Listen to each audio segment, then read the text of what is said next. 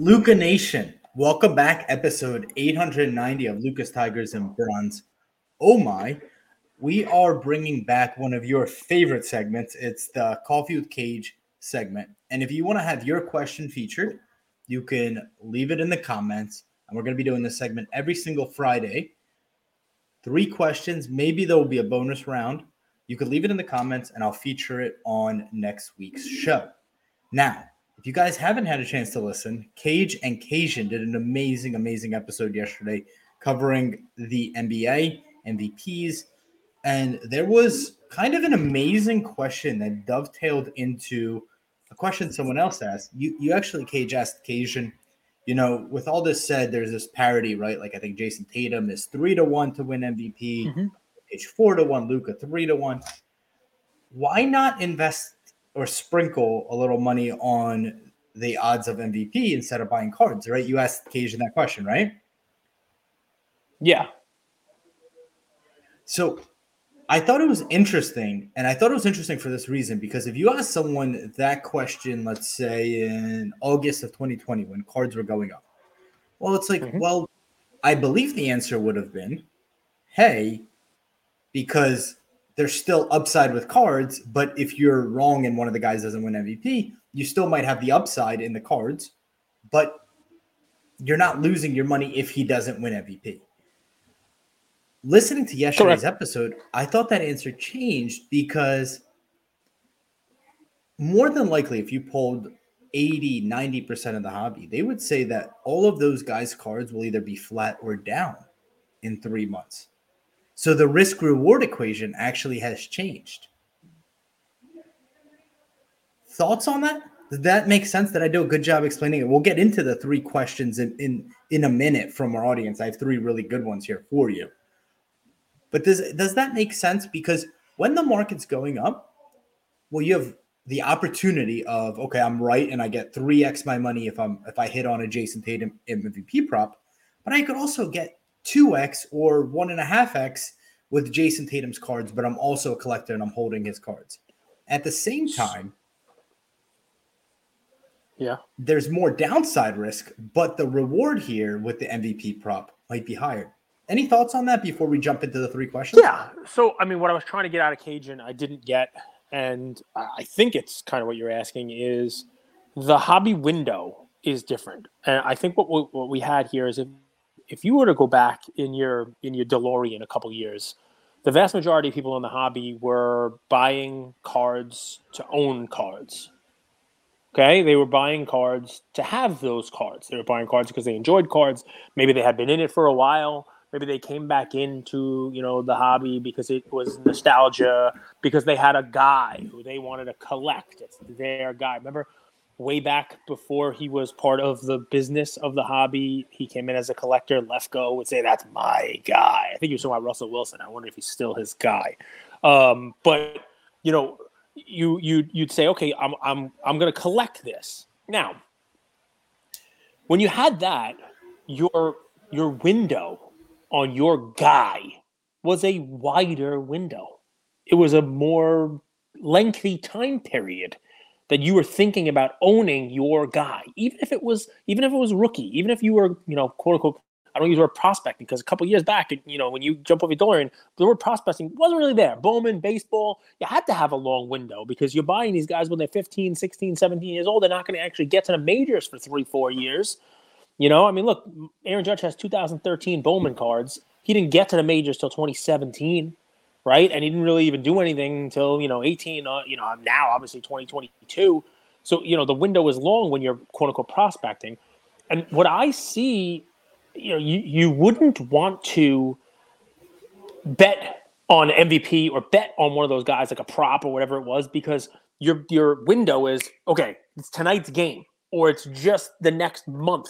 Is this player going to be an MVP? Whereas if you were going to be buying at the time, Devin Booker cards, whether he went off for 50 or had 25 or whatever it was going to be, you're like, okay, I'm going to buy this guy's cards. I'm going to hold it. I'm going to watch him have a career and go to the finals and watch maybe my card value goes up a little bit, but I have a window. And if I want to sell, all right, maybe he wins a championship. Maybe he does this. Maybe he scores 65. Or you have all these things where, all right, I can sit on it with many different exits. Now, you take your DeLorean forward a couple years into 2020, 2021, and the people who got into the hobby, they came in with different windows. And I think the hobby got a little more gambling, got a little more quick fixy, got a little more flippy. I can use a whole bunch of other words that I'll make up right now. But when the hobby got like that, right, and people were looking for this, like boom, boom, boom, while prices were going up, you could have that instant return. You could have that, I'm sorry to keep doing this to you, buy on PWCC, sell on whatnot after a good game. You could have that, hey, I like Devontae Graham and bought him for $1 and he drops 40 against the Nets, and boom, I use that example with Cajun, same kind of thing, right? You could have that quick, and you didn't need to bet. You didn't need to have that, I'm going to bet on Devin Booker to score 50 tonight, because if Devin Booker scored 50, guess what? You had that card and you could sell it the next day and profit. Maybe not double your money.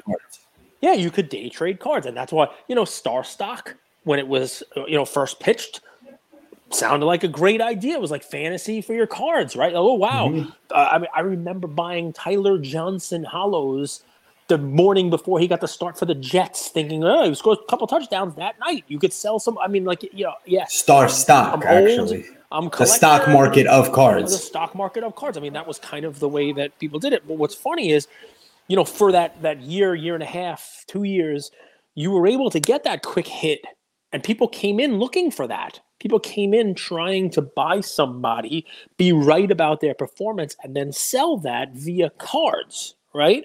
And we used to compare it, right? I used to talk about fantasy football, sports betting, cards, and say, all right, which one's taboo? Remember, sports betting used to be really taboo. Fantasy was like, that wasn't water cooler stuff. Now everybody's doing fantasy. They're doing daily fantasy. Well, cards became, oh, wow, well, that's the next thing. Let's get out of our basement. Cards are cool again. Remember that whole, the manifesto that was written about it and all that stuff? Let's get out of the basement. Cards are cool. But what made it cool was it was another way of betting on your guy. It was another way of getting that turnaround. And what I've noticed now is as the market crested and comes down, right, you don't have the ability to say, all right, you know what? I think Luka is going to have, 3 straight games where he has 40, 50, 60-point triple-doubles. I'm going to buy that card. And I'm going to sell. Yeah, you can still do that, right? But it's not there. It's not there with everyone. It's not like a stock market. It's not a quick fix. And there are instances where someone could have a good year and their cards go down. Patrick Mahomes can win the Super Bowl and his card goes down. Giannis can win the MVP and his cards go down. Jokic can win it. It doesn't make a difference. So I believe that the people who came in and no longer have the ability to have that quick hit kind of turnaround, that sports betting stock market-y kind of, I'm picking my guy, and it leans back towards betting. It leans back towards betting on it. But there's a huge difference, man. I mean, there's a huge difference between the two. If you have a long enough window on cards, it's not an all or nothing proposition, whereas gambling, betting, especially if you're going to bet Anthony Simons is going to have 7 assists or more tonight. Well, what if he has 6 and 50 points? You're happy you have that card, but you're not happy you made the bet that he's going to have 8 assists because he only had 7, even though he had this monstrous game. It's a different kind of analysis. Go ahead, man. So I urge you guys to go and listen to the episode. It aired yesterday. It was really interesting. I actually listened to it this morning on my walk. And it brings me to the first question for today's show. So, guys, if you want your question featured on this segment, this will be a Friday Q&A segment where we pick 3 questions and 3 questions only, and Cage answers them. And Cage doesn't see them ahead of time. Remember, that's correct. The format. I don't know any of them. So put them in the comments on this YouTube video. I'm not going to go out there and search for your questions. If you want your question answered, put it in the comments of this video. So it actually dovetails into this question. Should we hold off buying since whatever we buy now will be 20% down 20% or more in the next 2 months, 3 months? Okay. So I love the question. And we're not going to, do what some people get very angry at us for trying to compare cards to stocks. Right? Oh, you can't. They're not liquid. Try selling them. Try liquidating 100 PSA 10s of something. It's not a stock. But that doesn't stop me from using the old Warren Buffett terminology that we like to throw around on the show, right? So our friend, Warren the Walrus, he would say, be greedy when others are fearful when others are greedy. And we didn't listen, even though we were saying this stuff, we were talking about this, but when everything was going good, right? And everybody is we're all high-fiving and we're all, doubling our money and, everything's going great. And it didn't matter who you bought. It was going up. Nobody really did enough, I don't think, to take enough money off the table to realize, wow, okay, this can't just keep going. Like the upward direction, there is gravity to this stuff, right? The supply can't keep increasing and still prices go up, right? Eventually, there's going to be, a time where there's too much supply, where the prices can't sustain the continued growth, right? And as Andrew likes to say, somebody gets left holding that bag of crap.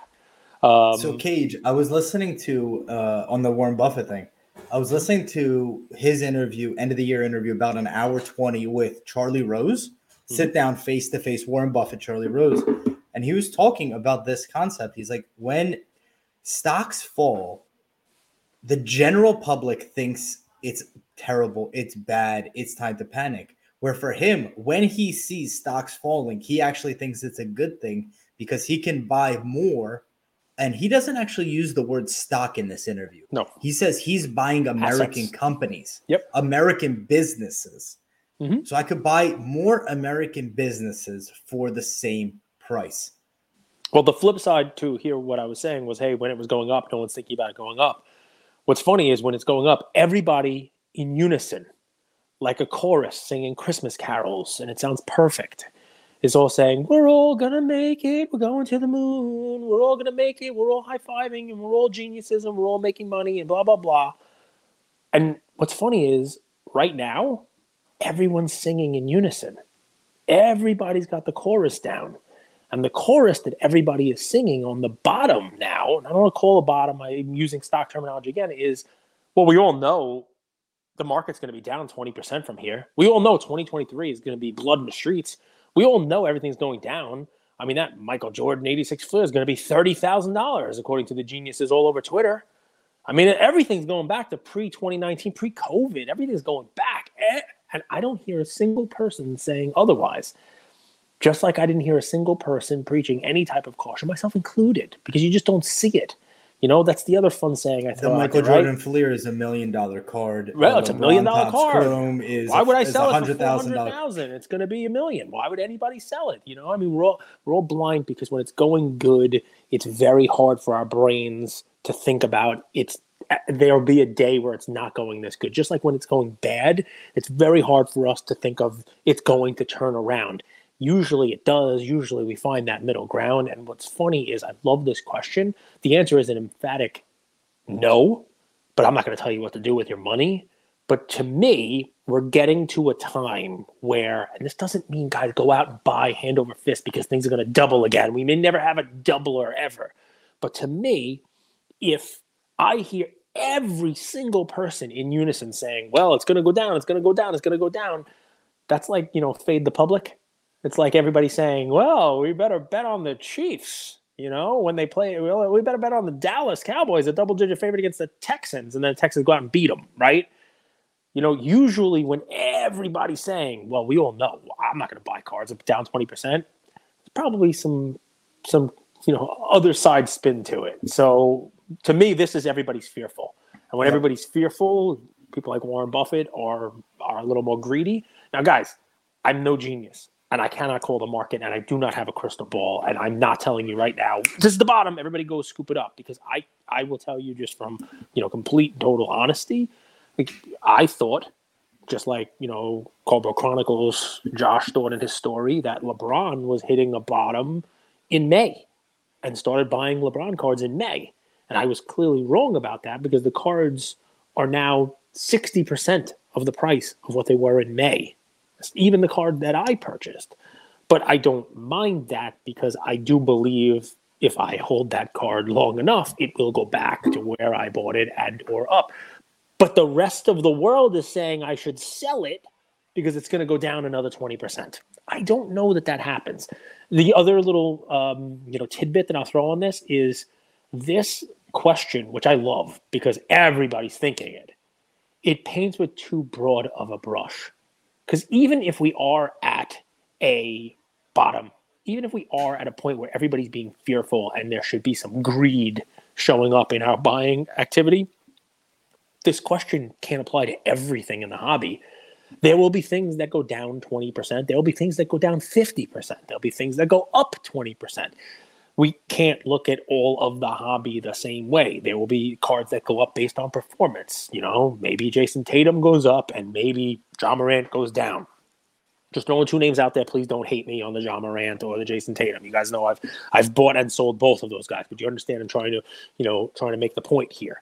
We can't just say everything is going to go down 20%.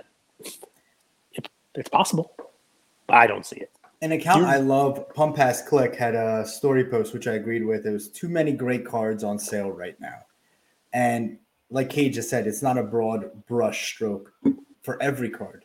The cards I'm looking for are the cards that might have found a temporary home with somebody who's not a collector, and now they're trimming the fat. But that card that they're selling because they never really wanted it in the first place is a card that more than likely will never come up again.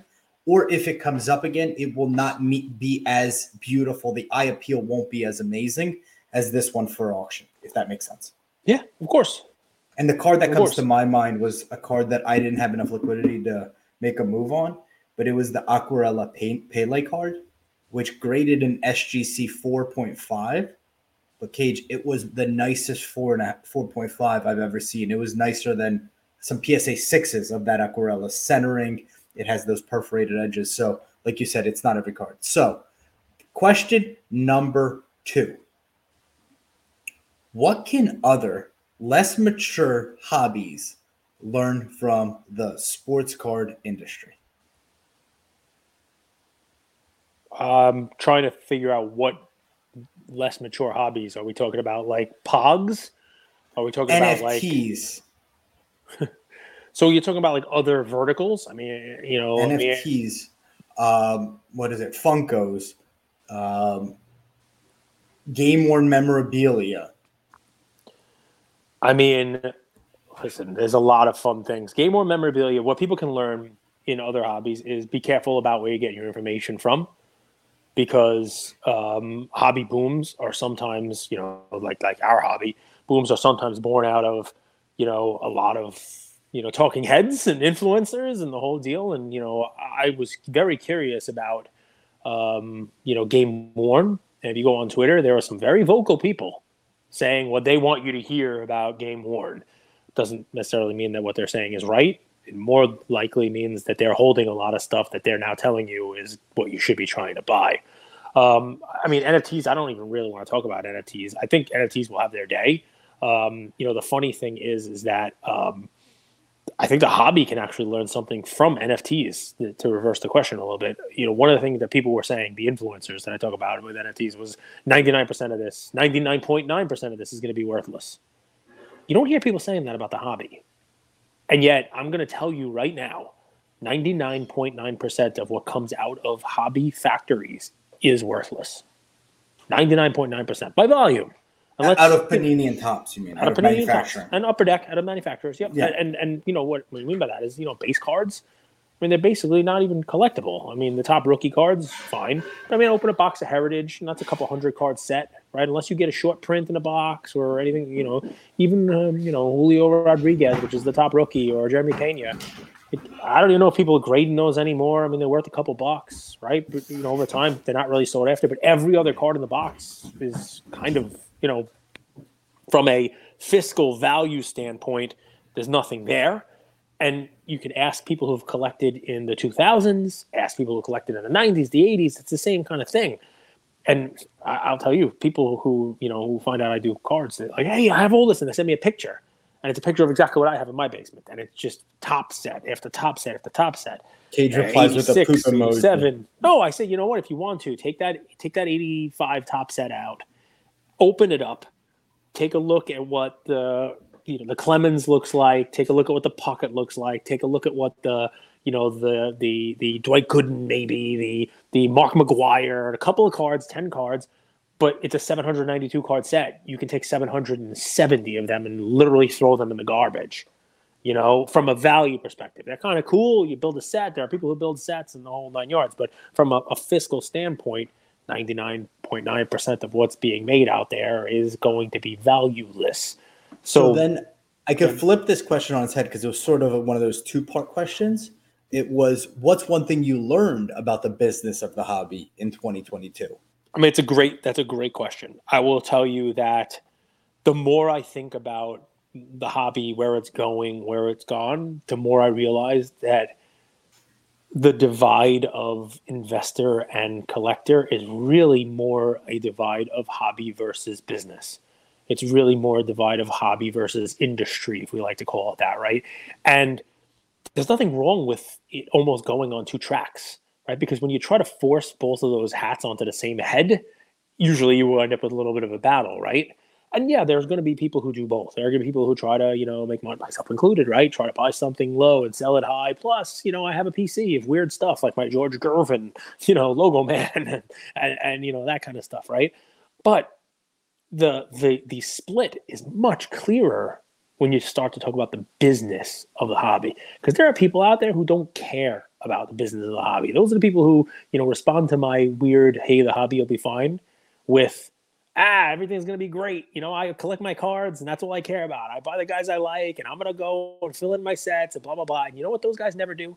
They never put a comment in my posts about Panini redemptions. They never put a comment in my post about customer service. They never put a comment in my post about what the hobby businesses need to do better. Maybe they've just been snake bit too many times and they just know, okay, this is the hobby that I've chosen. And, or maybe it's because they're not looking to actually profit on it. Maybe they're not looking for a corporate do-gooder, hey, Panini, you got to give back to us because we're all losing money now. No.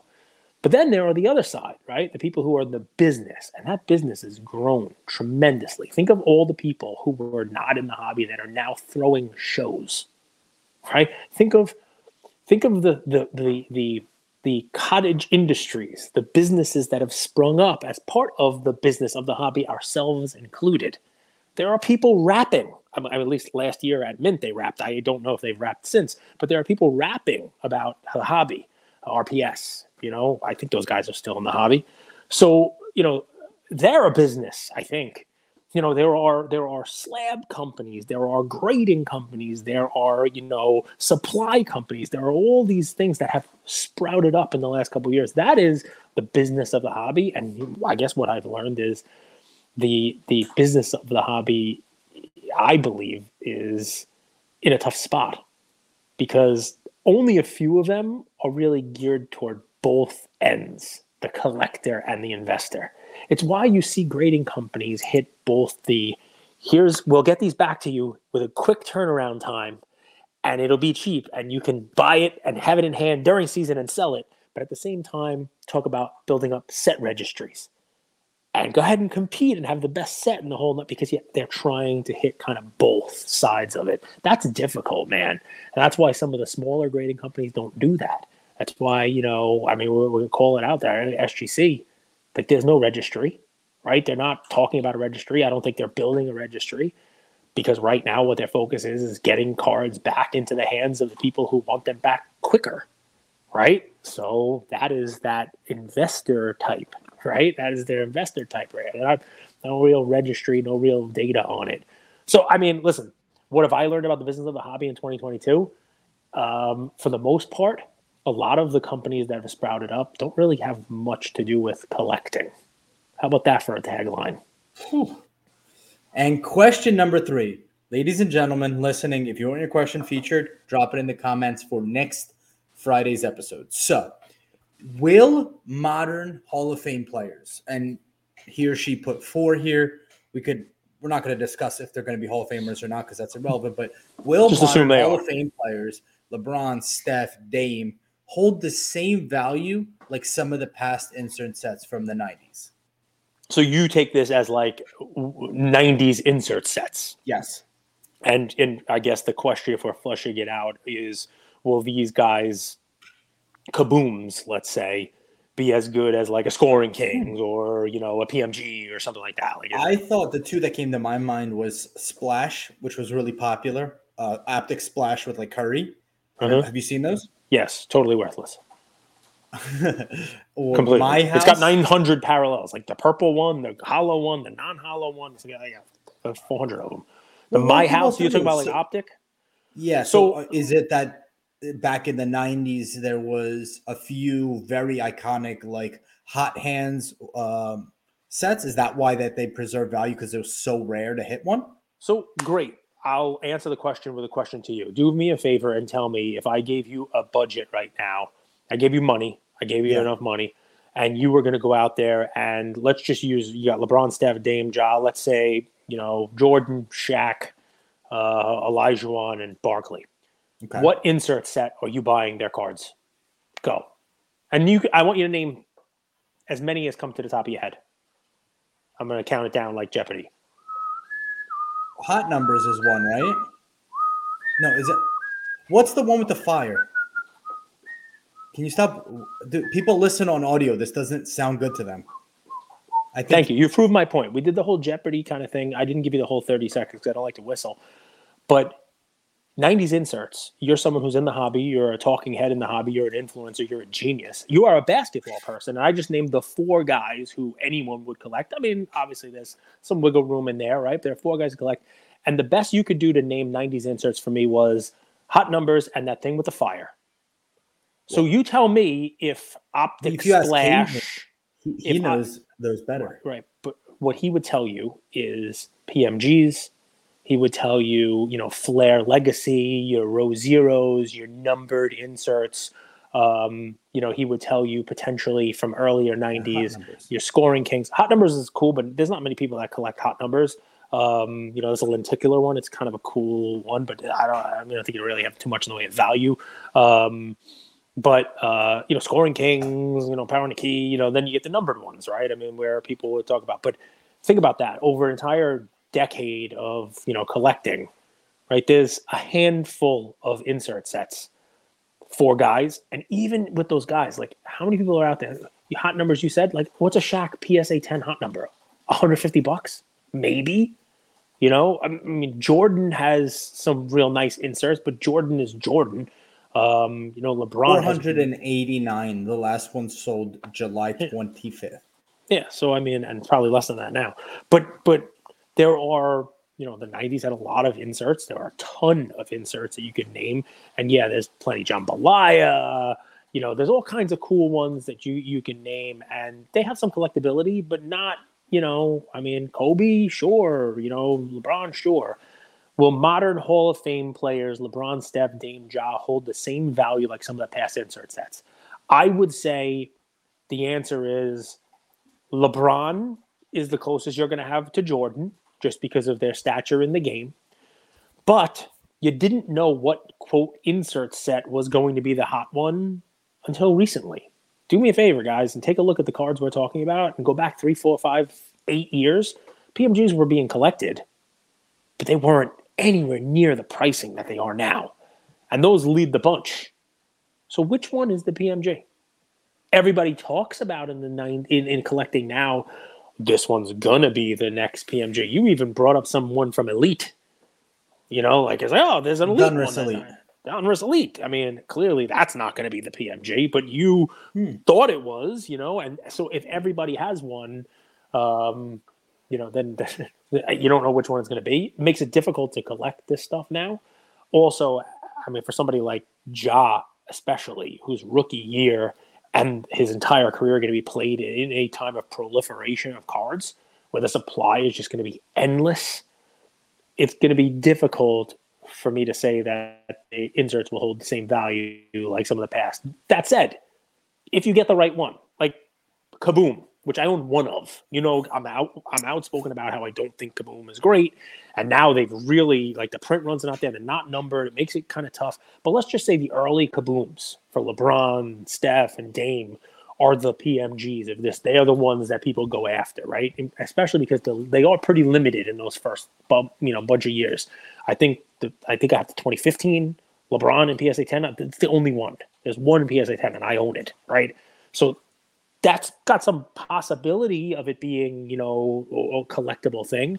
But the difficulty is going to be, what's the right one to collect? And you talk about at this. what price point too, right? Because it could be collectible, but maybe the price you got it at, maybe it's collectible at $2,000, which is still a lot of money for a card, right?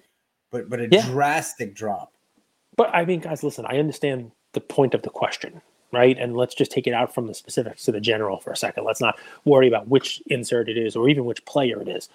But we'll go back to those talking points where, I mean, I hate to bring them up again, but, there have been a lot of cautionary sentences that came in during, like, influencers that, hey, 99% of these NFTs are going to be worthless.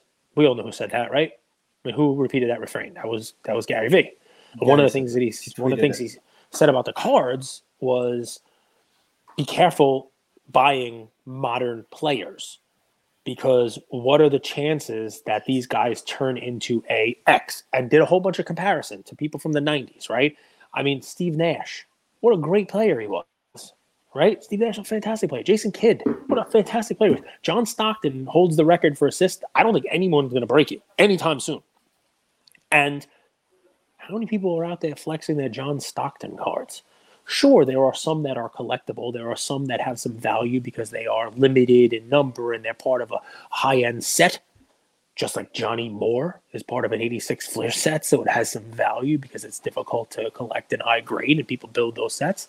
But barring that, I mean, Steph, I love Steph, right? What's a great comparison for Steph? What's another borderline top 10 player in NBA history? Tim Duncan? So could Steph's card, I know it's a different player at a different time. I mean, Isaiah is not borderline top 10, but a good, I understand your comp, but use either 20. One of them. Use either one, and the point there is not a lot of collectability of those guys. It is part of what we talked about with Cajun yesterday. There is a premium put on active players because you're able to watch your guy play that night. You're able to watch your guy go out there and drop a bucket. You're able to buy Luka for the potential that he has and the ability to flex your card on IG when he goes out and drops 60 points and does what he did the other night, right? There is some premium, some value there. The problem is we focus as a hobby way too much on that and don't take a second to look at what Gary was saying. I don't want to talk about it too much, right? But what he was saying was, take a second before you invest in someone and think about what their high side is. Think about what their ceiling is. And if their ceiling is Chris Bosh, well, look at what Chris Bosh's best cards sell for. There are that Eric Whiteback, Collectibles Guru, a deep value investor, like the guys who do this on Twitter, they make these posts. It's almost like goading you into it, right? But there's a reason why they post a picture of Peyton Manning's best card and compare it to Jalen Hurts' best or top-selling card, and Jalen Hurts' card has sold for more. Dan Marino versus some of these guys, and you have to think to yourself, I'm spending this money on an unproven guy who could maybe one day be as good as Dan Marino, but take a second and look at what Dan Marino's cards were selling for. And I get it, right? There's more demand now for Ja than there is for any of the people we would talk about in the 90s, except maybe Michael Jordan. It might even be more demand for Ja now than Michael Jordan, believe it or not, because there's a lot of young kids who aren't buying Michael Jordan cards, they're buying Ja cards. But ultimately, the question then becomes, and this is the important thing of a question here, will modern Hall of Famers hold the same value? It's what happens when they're not playing? Now, hold the same value is what this question talks about. If you're buying those guys now and they're playing and they're still doing well and Steph is going to win another championship and LeBron's going to break records and maybe Dame does, I don't know what Dame's going to do, make another Modelo commercial. Ja maybe wins an MVP and, wins a championship. Who knows? You have the ability to sell those cards. They'll have value. They'll potentially go up in value. And you could be right. I held it and I had a window on it. But this question specifically talks about holding the same value. I think it's difficult after the playing career. Remember, that's a different window for these guys to hold value because, one, you got to be great. LeBron is, but I don't know where Dame's going to fall on that all-time great list, right? I mean, you tell me. We could probably come up with a bunch of players in the NBA who are, higher Oscar Robertson, higher than Dame, and they're not really collected, except for a smaller base. So really what your question is, the demand is highest when they're playing, because you want to rock their jersey, you want to go out and be, that's my guy. But as their playing careers, there's less playing career, the demand also starts to go down. Then when they stop playing, the demand goes down. That demand will impact pricing. So you better be right when you're buying it. You better be right that it is a guy who is relevant after. And even if you happen to pick the right player and buy it at the right price, you also have to be buying the right insert. You have to be buying the right card. That's a lot that makes it tough to say yes to this question. So, Luca Nation, again, if you want your question answered, throw it in the comments. It'll be for next week's show. I have one bonus question, and this one's from me. So, this is about vintage, and not specifically vintage as like the textbook definition, but more vintage as like a store of value. So, I looked at the Card Ladder Index today, and the one index that overperformed every other one was pre-war vintage, actually. Mm-hmm. So, what defining characteristics make a card vintage? And I want to add a caveat. Make a card a vintage store of value, like a Gaudy Ruth. I mean, what I would say, so the question, not vintage. I mean, we're going to get a lot of people, why did Andrew say vintage? Vintage is just old. Vintage is just Correct. Like, vintage category, like pre-1972 or what. We're not going to talk about that. I think what you're asking. Most of it is used as like, hey, go and buy vintage. But what people are really saying is go and buy cards that have a store value that are from my kind of set. What defining character? What do you look for in a card that you're looking to have in your collection as a store of value, rather than something to flip? You name it, right? So I think the first thing that I look at is cross-generational relevance. So that's number one, right? It's almost like, look, a lot of these cards, they're stores of value, even though they're not museum worthy, right? But it's almost like if you put that in a museum, your grandparent, your parent, and your kid would all have some idea of who it is, right? And what's being depicted there, right? Now, that can change over time. The relevance of this stuff can change over time, right? Because when you think about it, that's got to be something old. Well, not really. Over the last 5 to 10 years, you could say that the right Messi card could potentially become a store of value card over time because of what he's done and what he's meant and become a GOAT. Same kind of thing can, but no one's going to call Messi cards vintage. Same thing with, Tom Brady's card. Clearly, even with its recent decline, that champ ticket is a huge, card. The fact that he's playing, the fact that it's modern means that instead of a store of value right now, it is one of those cards that has fluctuated. So you're not really putting your money in there to store value. So cross-generational relevance. And then in addition, it's something that has enough age to it that it has a proven track record, which in turn causes lower volatility in pricing, right? And even some vintage cards, with the Brady example, why Brady, who's playing, causes volatility. Correct. But you could say that there's been some volatility in vintage, with the recent couple of years. I've done this a couple of times on our show, guys. I tell you, you don't have to spend money for this. You don't have to have, a full paying Card Ladder account. Just go on PSA's website and hit, auction prices realized and pull up the Gaudy Ruth that you're talking about, any of them. Pull up 53, pull up 181, 141, 149, any of the four, and just go right ahead and look at what the chart looks like. You could do it for them if you feel like it, but there'll be basically a decade of slow and steady growth up until this recent kind of boom period. And, maybe they trickle down a little bit, maybe they've come down a little bit, the line is kind of there. What I would look at for a store of growth, it still remains to be seen what happens with that recent bump, that recent, come up. There are people out there who think that low-grade vintage, even these Gaudy Ruths in PSA 2, which are now $12,000, 5 times what they were before COVID, thinks that there's a bubble there. I don't necessarily agree with that, because the store of value on these things, I think if you take a look at the chart, it's a slow and steady one of these. What do I search for on auction prices realized? So you can go into the Pop Report. population report. If you I'm want in to share the auction screen, I can walk you prices through. realized. So scroll down, and you're in 33 Gaudi. So 1933 Gaudi Benny Bengo. Bengo would be card number 1, which, by the way, makes it an expensive card. He was a catcher in high grade, very expensive. Card number 1 Because it's card number 1. Well, because when people stacked up their cards with a rubber band, that first card was often damaged, dinged, creased, edges done. Same thing with 1952 Topps Andy Pafko. That's card number 1 in the 52 Topps set. Okay, so what do I search in auction prices realized?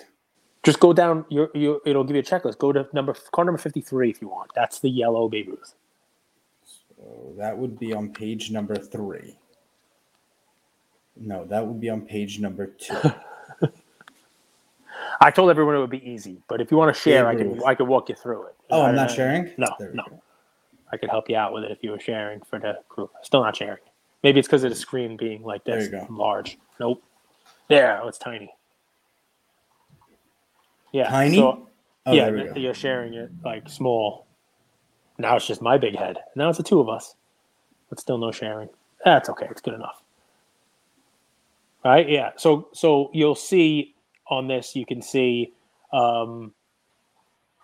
prices in different grades, recent prices, but there's the chart, right? So there's auction prices realized for different, and scroll down even more on this one. And then go up a little more and click the prices on this one, the one that says prices. Scroll up more, a little more. Keep going. Right, yeah, prices. Right there. Yep. Click that one for me.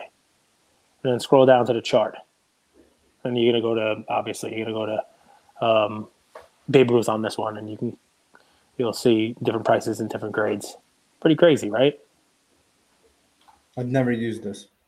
No? So, it gives you all the different prices. What I would tell you is the easiest way to do this, go into the pop report on it. If you scroll up to the top, so there you go. You can shop on and see if there's anything there. You can see the values of them. But go up to the pop report. Scroll up for me.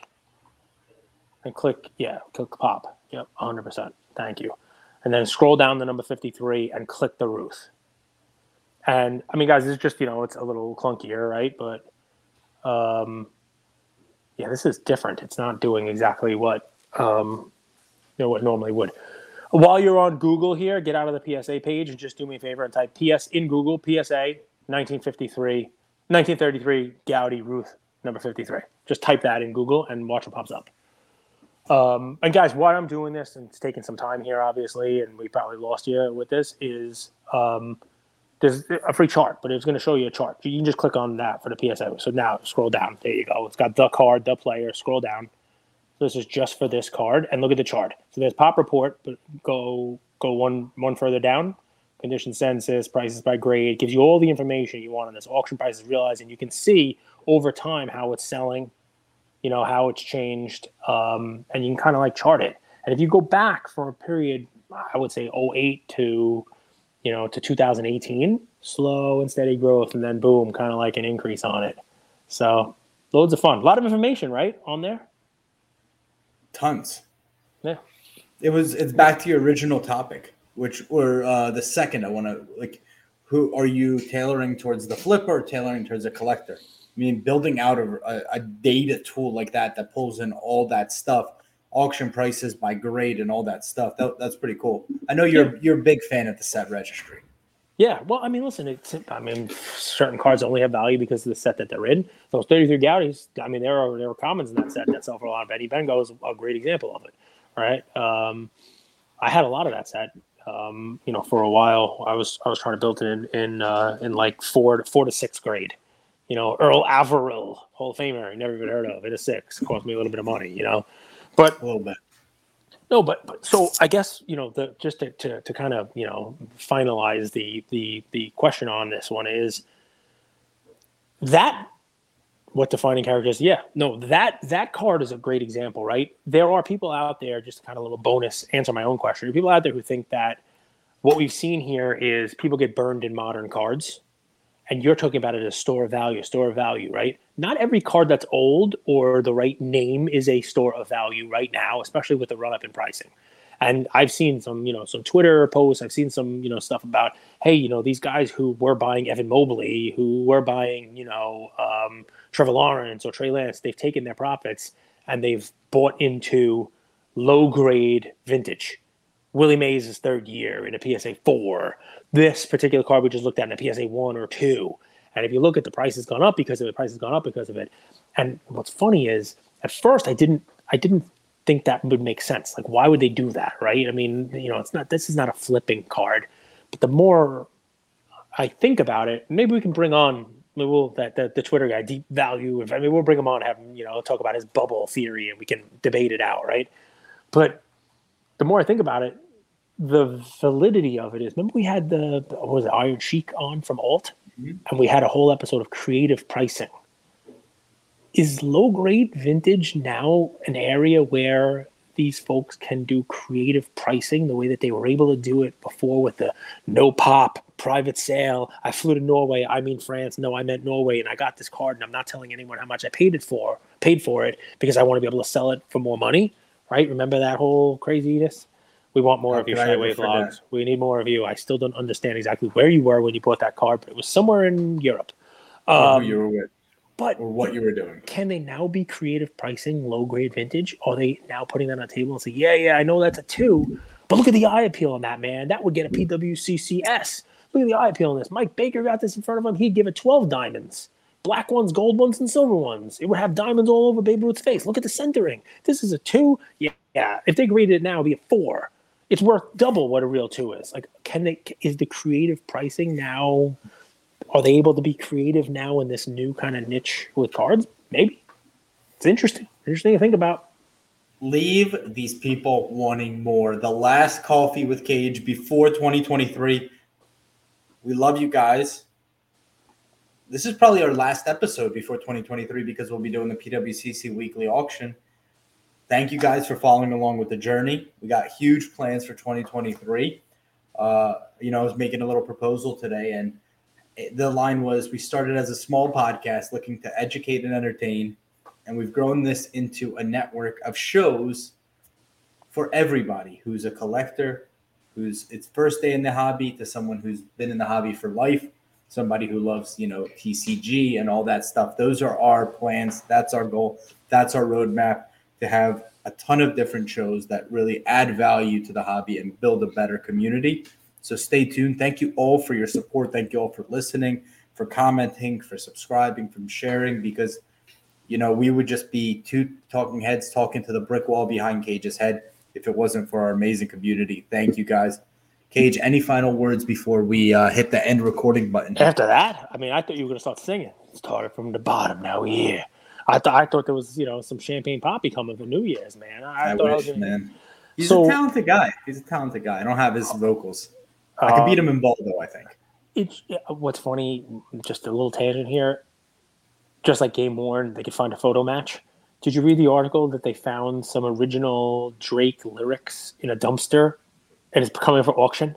Like he wrote them when he was a high school kid or something. I don't know. So it's like, wow, where were these things? And in the dumpster? I think they found them in like a garbage somewhere or something like that. It's like, it's old lyrics. I didn't read the whole article. I just saw a headline, which is my bad for bringing it up. You shouldn't bring up just headlines without reading the article. But yeah, allegedly coming to auction now are some real early Drake lyrics, if you're into that kind of thing. No, so 2022, guys, listen. 2022, 2023, everybody's making predictions. Everybody's doing look backs. Everybody's doing all that fun stuff. We'll have December 31st and then January 1st, and sure, the calendar changes. I think, the one thing that I'll say going into 2023 hobby-wise is I'm not going to make yearly goals. Right? There is too much going on in the hobby. There are too many events. There are too many sales. There are too many sporting things. There's too many damn episodes for me to think about what's going to be happening in May, let alone October. And I think if I can request something from you guys, I would say you should do the same. From your hobby perspective, take it day by day. Take it week by week. Set some small goals for yourself. If it's redoing your PC, we talked about consolidation a lot. That's fine. If it's moving out of some cards and moving into other ones, if it's, establishing a new little side PC and something that you enjoy, maybe a TV show you like, do that. It's a fun part, but I would try to stay away from, hey, 2022, I didn't really do what I wanted, but in 2023, I'm going to make $1 million on cards. Okay. Great to have those kind of, aspirations, but maybe say in January, you're going to get 10% of the way there or 8% of the way there, and you're on pace and start little stuff and build on it. And I guess the last part is many people listening to this came to the hobby in the last couple of years. What I would say is, as you move into 2023, think about what it was that initially brought you here and lean on that. And if it was instant profits and I'm going to flip and mug life to the moon, you may not find that in 2023, and you may not find that again for decades. That doesn't mean you have to leave. Find something else that you enjoy about it, because my hope is that during the 2 or 3 years that you've been here, you found a community that you like. You found a show, hey, wink, wink, that you like. And you can build on that, and it can replace that instant gratification of, I got to flip this Devontae Graham. I know what happened for me. So, yeah, we're here for you. Happy New Year, guys.